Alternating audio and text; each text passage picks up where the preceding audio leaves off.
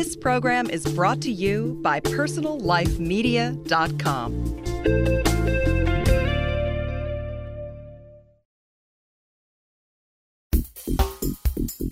Welcome to Business Success Tips, where we're broadcasting from a closet.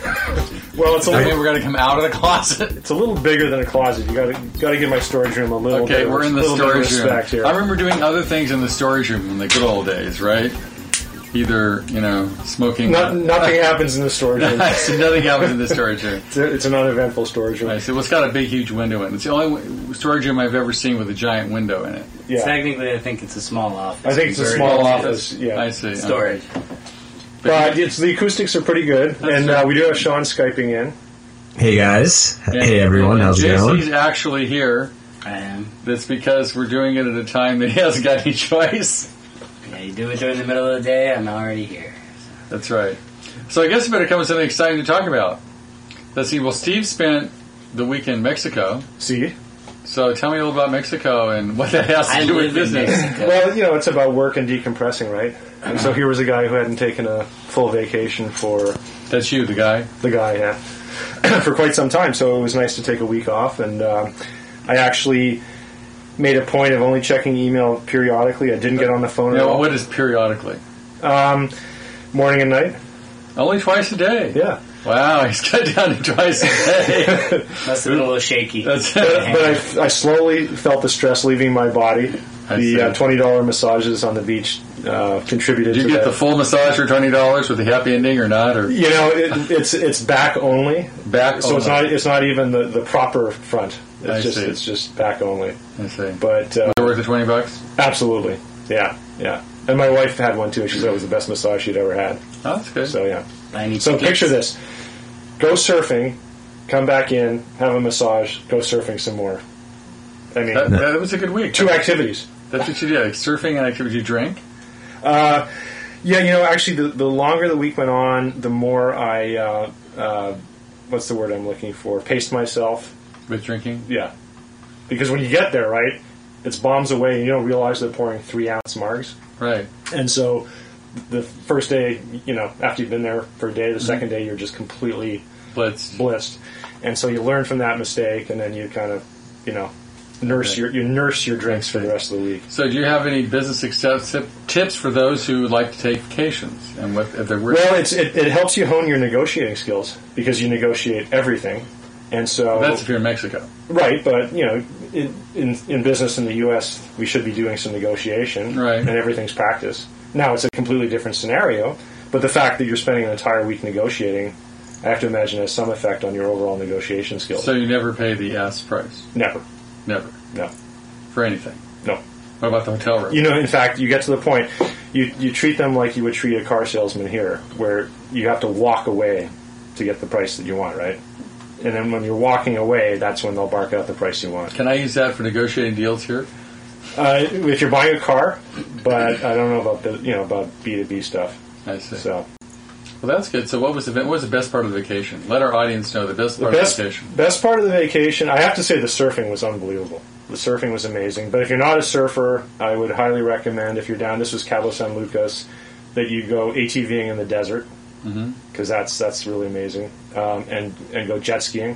So those are 2 really fun motorsports. You need kites, whatever kite. You could go parasailing. We chose not to do that, but there are a ton of activities. It's a fun place, and you can get away from the craziness if you want to. Okay, a lot of people there.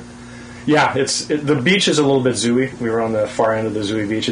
Cabo can be a little bit on the zooey side, but you can get away from it if you want. Okay. So, Sean, you've been to Mexico quite a few times, right? Yeah, we usually go down. I'm not a surfer, but we usually would go to Sayulita, which is about 50 minutes or 45 minutes south of Puerto Vallarta. And it's fun. It's great. It used to be undiscovered. It's a little more discovered now. The biggest source of income there is people selling their homes to the gringos for over $500,000. That's probably not happening anymore, I wouldn't think. That's not happening anymore, is that what you said? Yeah. Yeah, that makes sense. I'm sure that their real estate took a hit along with ours because we were the major, purchasers down there, along with people from Argentina really love it there. But it's just a bohemian little surfer village place. It didn't even used to have an ATM. You had to go to Bucerias, about 10 minutes away, to get to an ATM. But now they got an ATM, so they hit the big time now. And but yeah, I love that experience, and I did the same thing Steve did. I think every time where you'd go and you blow yourself out on the tequila the first night, and then you realize that you can't keep that pace up, so you because you're not 22 anymore, so you back off and nurse it for the rest of the week. Yeah, and actually, Paul was asking earlier about business. I did learn something else about business too, because we got so rookie mistake. We got suckered into doing a timeshare presentation. I've done. That's how I pay for my vacations. A timeshare presentation. Yeah, except we did the one from hell, and I'm not going to mention the hotel, but we did the timeshare presentation from hell. But 3 hours into it, I was sitting there going, "Okay, this is absolutely killing me. I'm going out of my mind. What can I do?" And I thought, let me study what they're doing. Let me try to figure out their sales process, right? So while they're busily pitching me, I was trying to put the pieces together. Mm-hmm. And from a pure sales perspective, if you take out the sleaze factor, if you will, there were some pretty good tidbits in there. Like, one of the things they did was they threw 6 different personality types at us, literally one after another, right? And it made me think, and I thought, okay, well, what's the lesson from this in B2B sales? Mm-hmm. Well, the lesson is, if one person isn't connecting to the buyer, then maybe you swap out another person and try a different personality type. I mean, they went overboard with 6 different That's ones. a lot of different stuff. We had to say no heavily to 6 people. They made you really feel the product. They made you really experience the product ahead of time. And so it made me think back to the Sandler selling why do people buy, to save money, make more money, or because they envision something wonderful will happen as a result of them purchasing. Now, clearly in their scenario, wonderful. It's envisioning something wonderful, and they take you down to the full on beach house, and you're right on the water, and the kid sitting in the hammock, and you're just sitting there thinking, wow, would this be cool? While at the same time you're realizing that you're going to be saying no, right? Right. So there were some good lessons. Good selling lessons around that presentation. I'm actually going to write a blog post about it. Well, I have some interesting. We've paid for a lot of our vacations with what do you call them? Condo presentations or timeshare. Yeah. And we went to Hawaii. We got 5 days in Hawaii. We actually got airfare paid for one condo presentation, which was good. Wow. So it's a good way to travel. We went to Tahoe a couple times, and they do a presentation. We got 3 days in a 4-star hotel in Tahoe twice. So we've actually used it to travel. And it's not a bad thing. I mean, and I always study them too. I figure I'm going to go and learn, what they know about selling. So what have you experienced in terms of the presentations you've been through? What have you learned? What have I learned? Well, the good salespeople know whether you're going to buy or not. And when they pick that up in the first 10 minutes, they just have fun with you. Yeah. And they stop hammering you because they get that you're not a real prospect. So they just what the heck? And we just talk about other kinds of things. Yeah. And they try to build a relationship, as opposed to hammering you and just pissing you off. So they actually think there's a possibility that once you walk out that door that there's some possibility that there's a real possibility. Yeah. Because you're not at least upset with them. You're not angry. Right. You're going, hey, there was a nice guy and I don't want to buy, and he got it, and we're all good, right? Yeah. The ones that were really good did that. The other ones just pissed you off, which was not good, because then you were just angry. Yeah. At the thing. And that wasn't good. Well, you know what these guys did at the end? I called it the drive of shame. It's kind of like the walk of shame. Mm-hmm. But what they do is when they finally, when you finally say you're no 6 times to the 6th guy, they put you out the back door, they put you in a van, and they send you out the service entrance, past the dumpsters, through this gate that moves, and the experience and the colors are almost like you're leaving prison. Not that I've ever walked out of prison, but I can imagine this was just like walking out of prison. And then they put you in this dark, hot, crowded room with a guy with a small desk to pick up the stuff that you negotiated for up front. So they really make you feel bad. And I was thinking about that, and I thought, well, what's their purpose in making me feel bad for not buying? And there must be some reason for it, or it could just be pure retribution. I don't know. Mm-hmm. I don't see a business purpose to that. I had the same experience where I laughed when you said this, because I've done this a couple times in the last few years. The last time I went to Sayulita, Mexico, in fact, we did that right outside of Puerto Vallarta, and that was the ghetto timeshare pitch from hell, just like yours. And I think it was even lower scale than yours. I think yours was definitely upscale compared to ours. it was these guys were kind of scary. I mean, this place was just really not something that I would ever want to do again. I'd never want to go back to this place, but we were kind of like we're glad to leave with our lives from that place in a way. And I have to say, like, they didn't do the 6 personality type thing. That was pretty sophisticated. I give them credit for that. They were really smart. They would be using a copy of Robert Cialdini's motivating factors for psychology of influence book, and doing the Hare Krishna thing, and give you a flower, and right. because those are the factors that work. I like the personality thing, but they weren't that sophisticated. The one I went to, what they did was I think they did a couple different personality types, but what they tried to do is they tried to identify your personality type and then match you up, and then they went all in with that personality, right. Rather than like floating them by, which is that's kind of, again, that's a pretty sophisticated process. If you in fact identify that correctly, I give them, they must have a higher closing rate. But then I went to one where they just plain didn't know how to sell it. I was actually semi-interested in one because I'm already it was actually I guess I shouldn't say the company name, but it's a major hotel chain internationally, and it's based in the U.S. And there's a daughter of this hotel chain who's pretty famous for her videotapes. Let's just say. Okay, so I went to that one, and I've been a member of their club, whatever their frequent traveler club for many years.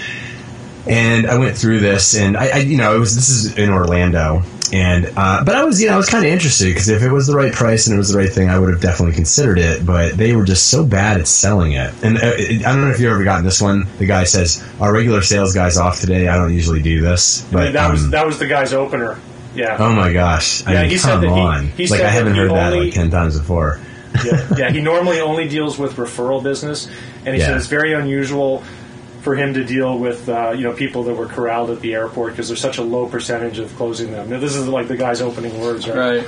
Read out of a book. Yeah, right. Out of the book. Ask him what the closing ratio was. I'll tell you, the other thing that they did, the other technique they used is they moved you down the floor for the last 2 guys, and the second to last guy, they say, this is Ron. He works for the owner. So now you're talking to someone more important, and he's dressed a little bit better, and he's a little. He can get you the real deal. Yeah, he works for the owner, right? And when he strikes out, then they send this guy like in his late 60s out, who looks really seasoned, and for a minute there you think, is this the owner that this works for? And then you realize he's just another sales dude, right? Right. But anyway, it was pretty interesting. Well, their biggest concern proactively is to make sure that and they qualify you. They say, "Have you done a timeshare presentation of any kind in the last X number of years?" Because their biggest concern are people that have woken up in the Matrix and taken the blue pill or the red pill, whichever one it is. That we've already been through it and we know all their tricks. That's their worst nightmare because they don't want to waste any time and money on us. What's interesting is they will, like another hotel chain that starts with M that I can't talk about. Larry Beecher. I do it every year. It rhymes with something snot. Huh? It rhymes with something snot. Yeah, that's true. And you can do it every year. Berry snot. Every year. And you can come to the same timeshare, get the same 3 beautiful days in a great hotel room, blah, blah, blah. And they just call it, we do it. And then, it's a great way to travel. So you're in their database, yet they basically say once a year is done, right? You're eligible. You're eligible again. Would you like to come back? We go, sure. Send us on back. And we come every year. We go through get the 3 days. It's nice. Wow. And the hotel's like $125 a night. You get 3 nights. It's a good deal. So you're a professional timeshare guy. Okay. That's right. It works. It's not a bad way to travel. It's very inexpensive. So I would recommend that for friends. So if you have to have a strong stomach. I mean, I definitely recommend it, but you don't know what you're going to get. I mean, I've been the one that was the one I just talked about in the U.S. in Orlando was pretty easy to get through and not feel completely like I was covered in a layer of slime when I was done, and I wasn't completely annoyed and angry. But the one in Mexico was scary, so I would not recommend doing them in other countries, actually, particularly third world countries. I don't think that that's necessarily a good idea because you're outside of. I mean, we were taken in a pretty rundown truck van in Mexico, but I'll give them credit because my point was that we were taken off site to a place we had no idea where we were, right. And that was kind of scary, to be in Mexico under those circumstances. Yeah, and I don't care who recommended it from wherever, the hotel or the airport or whatever. We could have ended very badly. In the U.S., I think that's obviously less of a concern. But I'll tell you one thing that did not impress me about the thing that rhymes with Jilton, their presentation. They took myself, Heather, and the 4 kids we had with us, and they put us in a van in which 2 rows of seatbelts didn't work. There were 2 working seatbelts out of 6 positions. And I was so completely unimpressed by that. I mean, talking about ghetto. That was how they got us there and back. And we had to put our kids on our laps and strap us all in. And we had some kids that just didn't have belts. And I just thought, wow, man, that's a interesting way to convey your brand out to people that you're trying to pitch. Oh, also, by the way, people who are elite members, elite customers. These are VIP customers because they're pitching to their honors program members. So yeah, there's some sketchy things out there. Well, and I would recommend it for the people in the audience if you want to study sales. Yeah. It's not a bad thing to do. You can have a good time. It only takes a couple hours usually, and you get 3 or 4 days out of it. Hawaii's a good one. Tahoe's a good one. But no matter how low they go, remember they're trying to rope you in for long-term commitment. So don't. No matter how sweet the deal seems, unless you really want to do it. Well, don't do it. The simple way to do the math is you take what you're paying per week, and you do and figure what they're getting for this unit, right? Right. And it usually ends up $800,000 or $900,000 for a $200,000 unit. And you just do the math and go, this makes no sense. Yeah. And then the other thing is that you'll be very unlikely in most of them to get the times that you want unless you're bought in at the highest level, which almost nobody's going to do. You're going to buy it at a lower level, and they're going to tell you, well, you can add money to it later and increase your levels, but you're locked in here. And the thing is, it's a timeshare. And you basically get into this big matrix, this big schedule, and you end up getting waitlisted and possibly not getting the weeks during the year. When they say they will buy it back, they lie. Yeah. And then if you can go down the street and they have all these excess timeshares they're trying to sell for cheap, which is the real market of the timeshare, supply and demand, right? Right. So anyway, this is the Timeshare Podcast, a way to vacation, learn, and study sales all at the same time, as long as you have enough intestinal fortitude and guts not to get ripped off. There you go. Stay strong. Stay strong. Don't cave. Live strong in timeshare land. Right.